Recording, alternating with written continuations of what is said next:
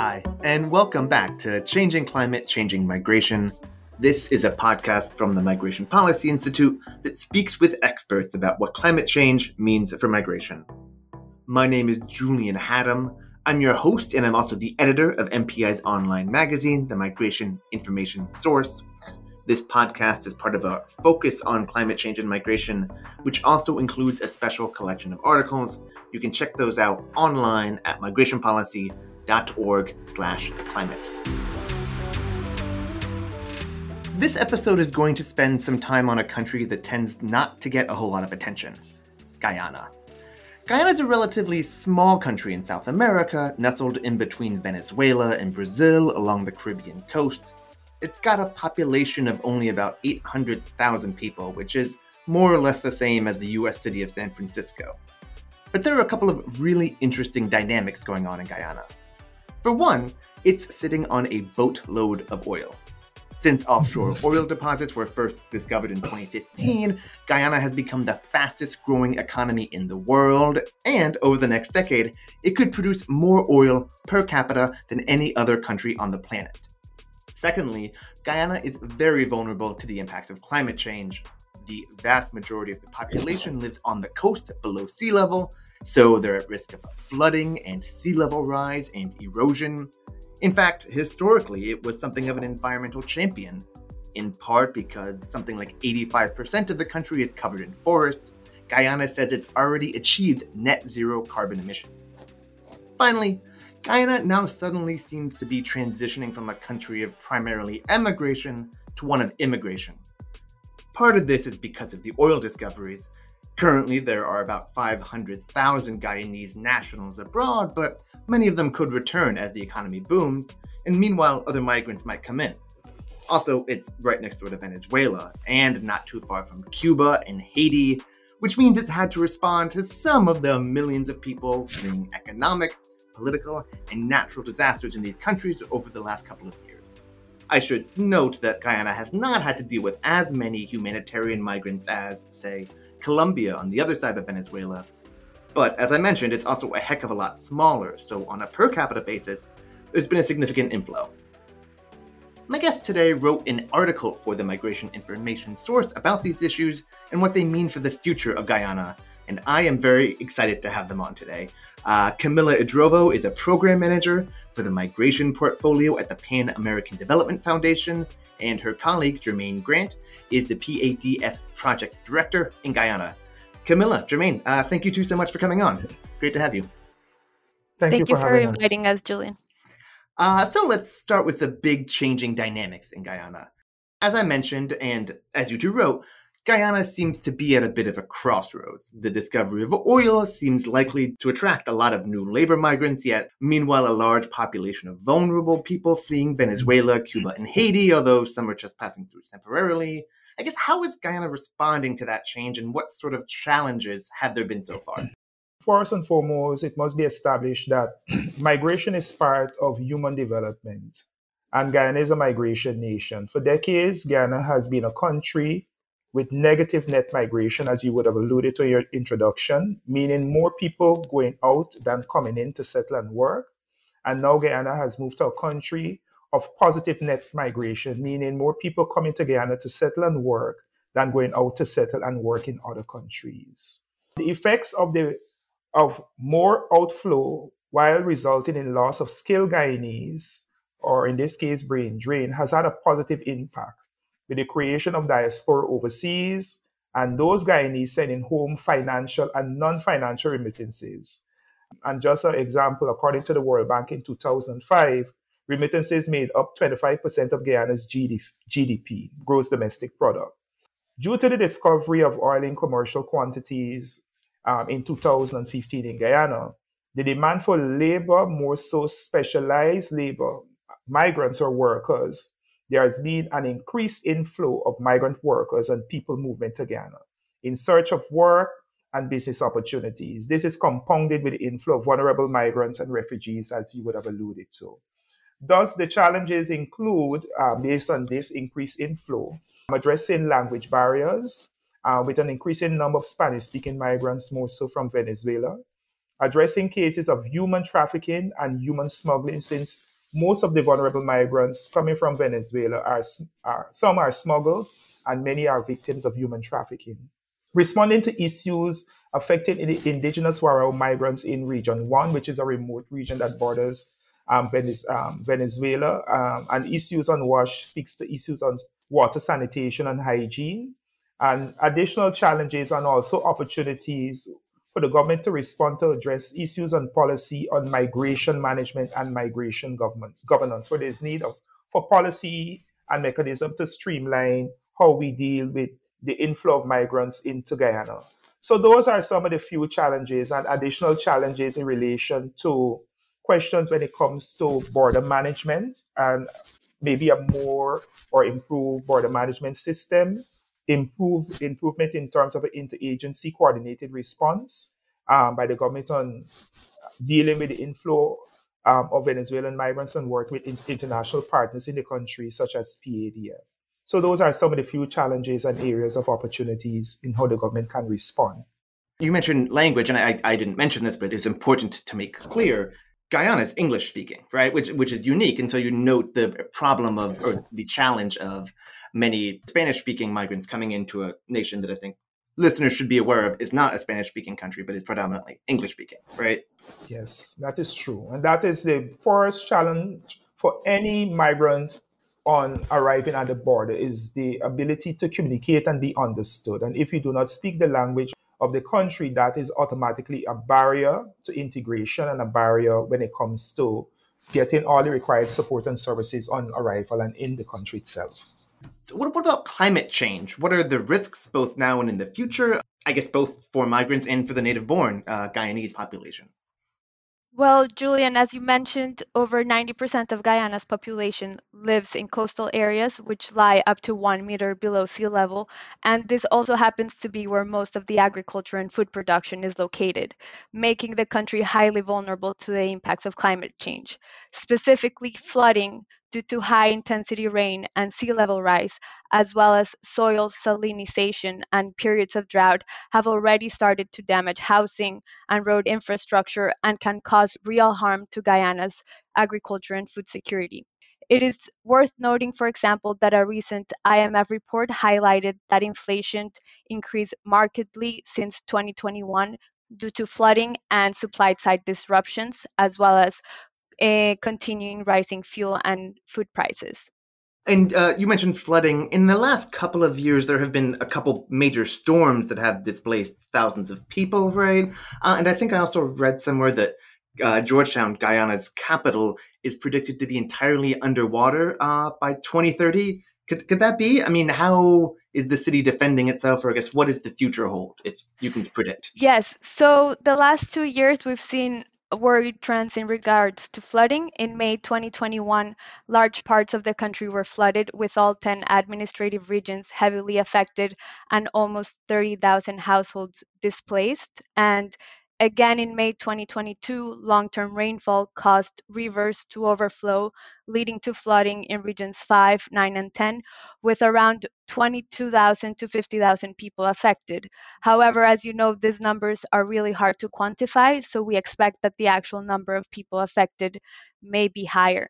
In regards to your question about whether Georgetown will be underwater or not, I think it's an interesting question, and it will depend in our work towards climate action, as well as the response from the Guyanese government. So Georgetown is one of 9 cities worldwide forecasted to be underwater by 2030, according to modeling by Climate Central, which was based on a 2021 Intergovernmental Panel climate change report.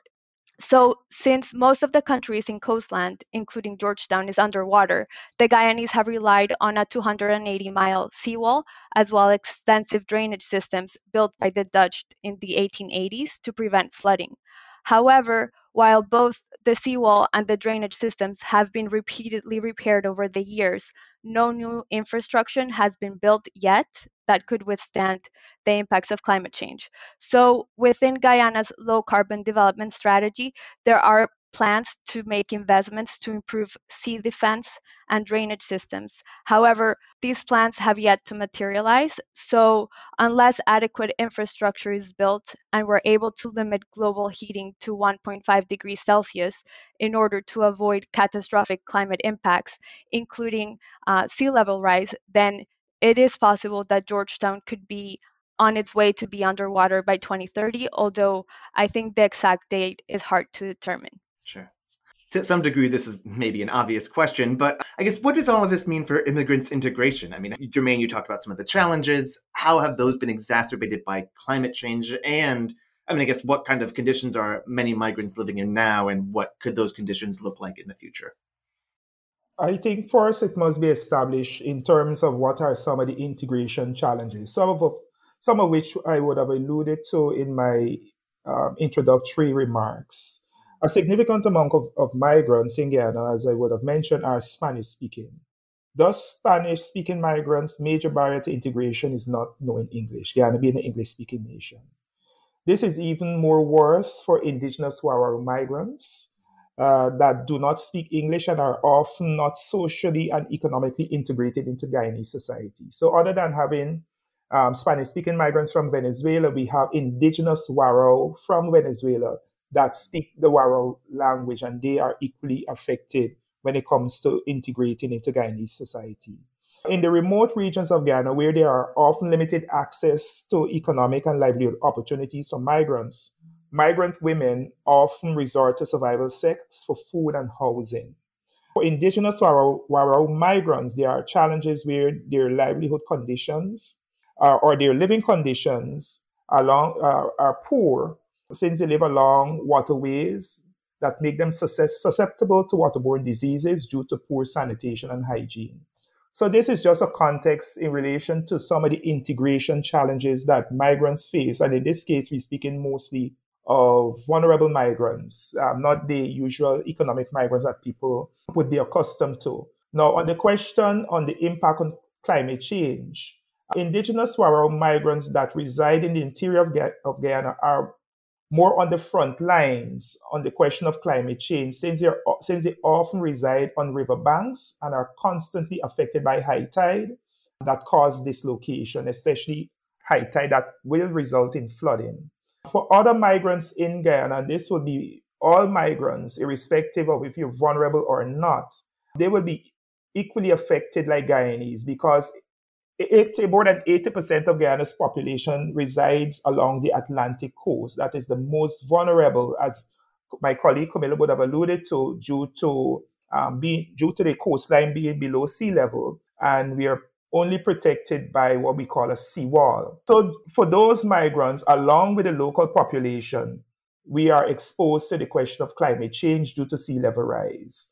And Camilla would have identified the question of if Georgetown would exist or not in a few years. So in regards to challenges to integration that can be exacerbated through climate change, I think the exacerbation would be on the question of the limited resources of the state to respond to the needs of all populations, including migrant populations. I think there will be a need for a disaster response plan to take into account the peculiarities and the challenges of all populations. And I think in this case, taking into account the challenges as it relates to migrant populations. And I think importantly is when it comes to language communication and having language communication tools and information to reach multiple populations. In terms of disaster response, in terms of example, where one can locate a shelter, what to do, relocation plan, etc. So I think when it comes to the question of how the issue can be exacerbated, I think it starts, as would have mentioned earlier, what are some of the major barriers to migrant integration? And it starts with language, and in this case, in having a natural disaster response plan, taking into account the question of communication, having the desired communication tools and information to take into account migrants' needs along with that of other populations, including the host population being Guyanese. There's a really interesting irony here, which is that Guyana has long been considered, as I mentioned, a quote-unquote green champion that has advocated for environmental sustainability. and yet it's also poised to be a leading oil extractor, and it's kind of facing some of the repercussions or the negative impacts of climate change. I guess how can you one of you make sense of that for me? I mean, is some of this money going to go towards climate adaptation measures? How do we reckon with this irony if we can? So I think your question is very interesting because it shows the dynamic between developed and developing countries in relation to climate change. I think it's important to first look at Guyana's history as a green champion. Guyana is considered to be a carbon sink, meaning that it absorbs more carbon from the atmosphere that it emits, as you mentioned. And also, as you said, 85% of the country's landmass is covered by forest, making it one of the most heavily forested countries in the world. So Guyana has for years advocated for global action against climate change and has repeatedly asked developed countries, which are the biggest carbon emitters, to financially support countries like Guyana to protect its forest and to adapt to climate change. So actually in 2009, Guyana was able to make a deal with Norway to be paid $250 million to avoid deforestation. This agreement represented the first international financial commitment for Guyana's low carbon development strategy and was a first partnership of its kind between a developed and developing country. However, despite these efforts, Guyanese government officials have repeatedly criticized developed countries for not being ambitious enough in reducing their emissions and for not fulfilling their commitments on providing sufficient financing to developing countries for mitigation and adaptation efforts. So, for example, the vice president of Guyana recently highlighted that developed countries have failed to provide 100 billion a year that they had committed to assist developing countries in addressing climate change. So, developed countries have said that they will expect to fulfill this promise in the next year or so, but we'll see if this actually happens because that promise was made back in 2009 and it still hasn't been fulfilled. So, all of this to say is that as a result of the failings to deliver on climate justice for the global south, who are the least responsible for the problem but also the most affected by it, it is not surprising that Guyana has backed oil extraction as a way to achieving prosperity after they discovered massive oil deposit in their territory. So, according to the IMF, Guyana's growth could reach an incredible 58% this year, an amount which Guyanese officials say would not have ever been provided by developed countries to address climate change or their developing needs. And Guyanese leaders also argue that Guyana has a very, very small window of opportunity to extract as much wealth as possible from oil before the world fully transitions into cleaner sources of energy. So, they say that a just transition should allow developing countries to meet the future oil demand during that transition, while more established oil producers and wealthier countries, such as the US, who have money to invest in newer technologies in cleaner energies, make the transition first. So I think to summarize, though it is very frustrating to see that Guyana fell into the allure of oil because we all know that we really can't afford to expand fossil fuel extraction, it is also complicated to judge them given the lack of accountability and support from developed countries. Looking forward, I wonder if there is a risk that all of this oil money has negative impacts and creates a permanent underclass, particularly of migrants or of poor native born Guyanese. I feel like it's worth noting that many oil rich countries have been heavily criticized for their poor record on migrant rights. Particularly, I guess I'm here thinking of places like the Persian Gulf. Is that a concern as you see it in Guyana going forward? Yes, definite concern. As you mentioned, there are several risks to relying on oil revenues, even though it seems like a good opportunity for Guyana. First of all, I think it's important to mention that Guyana could face what economists call the resource curse, which is the tendency of resource rich countries to underperform economically despite and even perhaps of because of their natural resource wealth.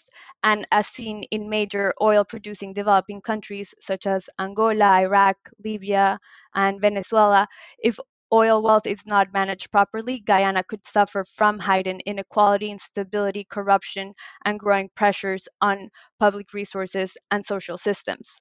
this could also have an impact on vulnerable migrants because they rely on basic services and government programs. And as the government becomes less accountable to citizens because most of the money is coming from the oil sector, they may be less interested in providing public goods since they're not really receiving much from other taxes and don't feel that accountable to the population.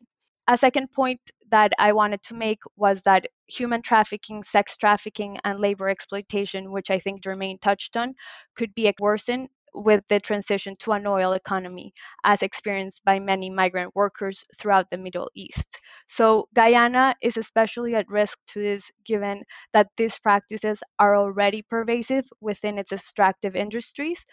According to the 2021 U.S. Department of State Human Trafficking Report on Guyana, trafficking victims are primarily migrants, young people from rural and indigenous communities, and persons with low education levels engaged in work in mining, forestry, agriculture, and domestic service. So, with oil entering into the picture, a lot of human rights activists are worried that the problems that already exist within the country's mining communities may become even more widespread. And lastly, I think it is worth mentioning that as the world transitions away from fossil fuels, oil and gas reserves, and the infrastructure related to this could become stranded assets, meaning that they could suffer from premature devaluations, and this can cause oil exporting countries to face significant loss in investment and revenue from public finances. So Guyana might not actually see as much wealth as it expects and could face considerable political, social, and economic turmoil if it exposes itself to these risks and fails to secure an orderly and just transition for the domestic fossil fuel industry.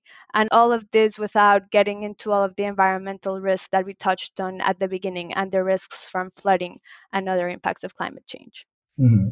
We only have a couple minutes left, but I want to ask what, if anything, has changed over the pandemic. You've seen throughout South America a good bit of onward migration, particularly Venezuelans and Haitians, sometimes people moving for the second or third time. Has anything changed in Guyana? And if so, what? Well, there have not been much significant changes. I just think contextually, the first change recognized during the pandemic is that there was a reduced inflow of migrants to Guyana due to the closure of ports of entry. There was also limited access to employment and livelihood opportunities due to the economic downturn at that time during COVID.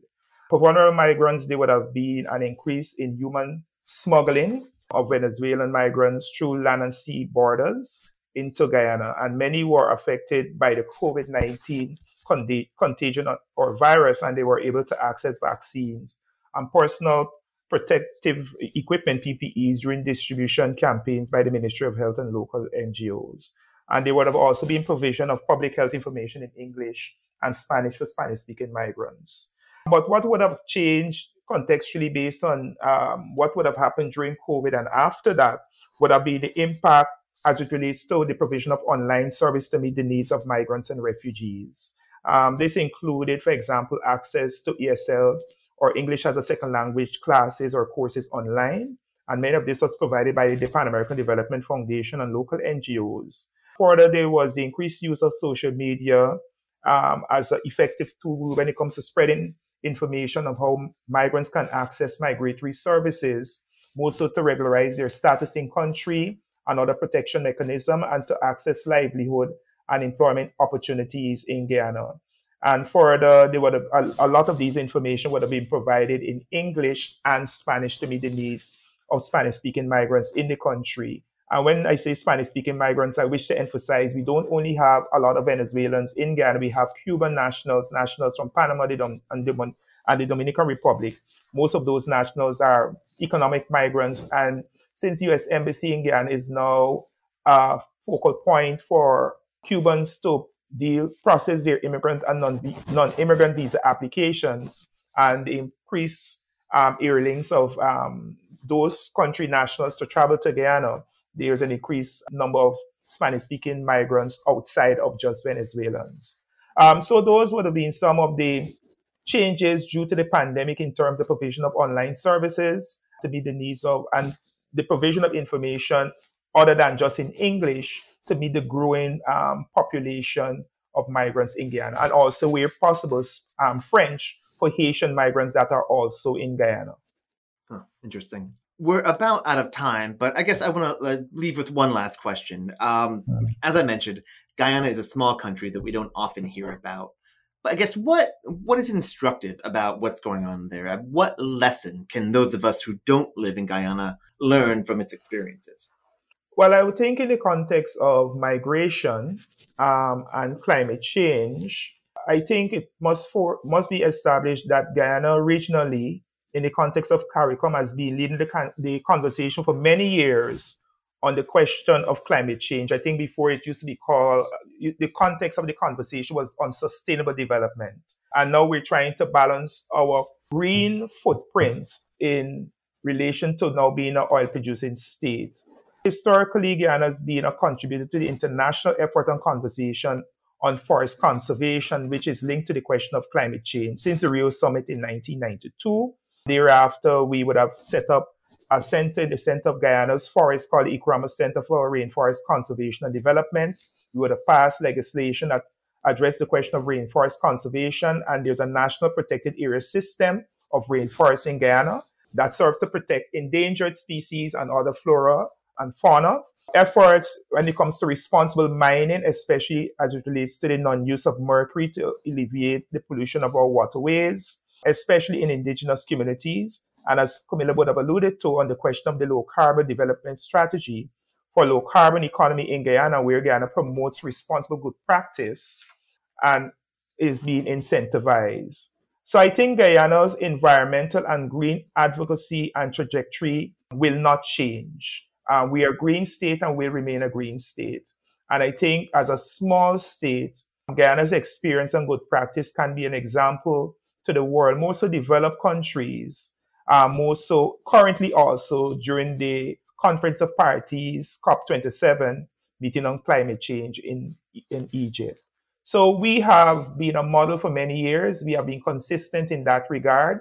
Oil will not change our interest and our advocacy on the environment.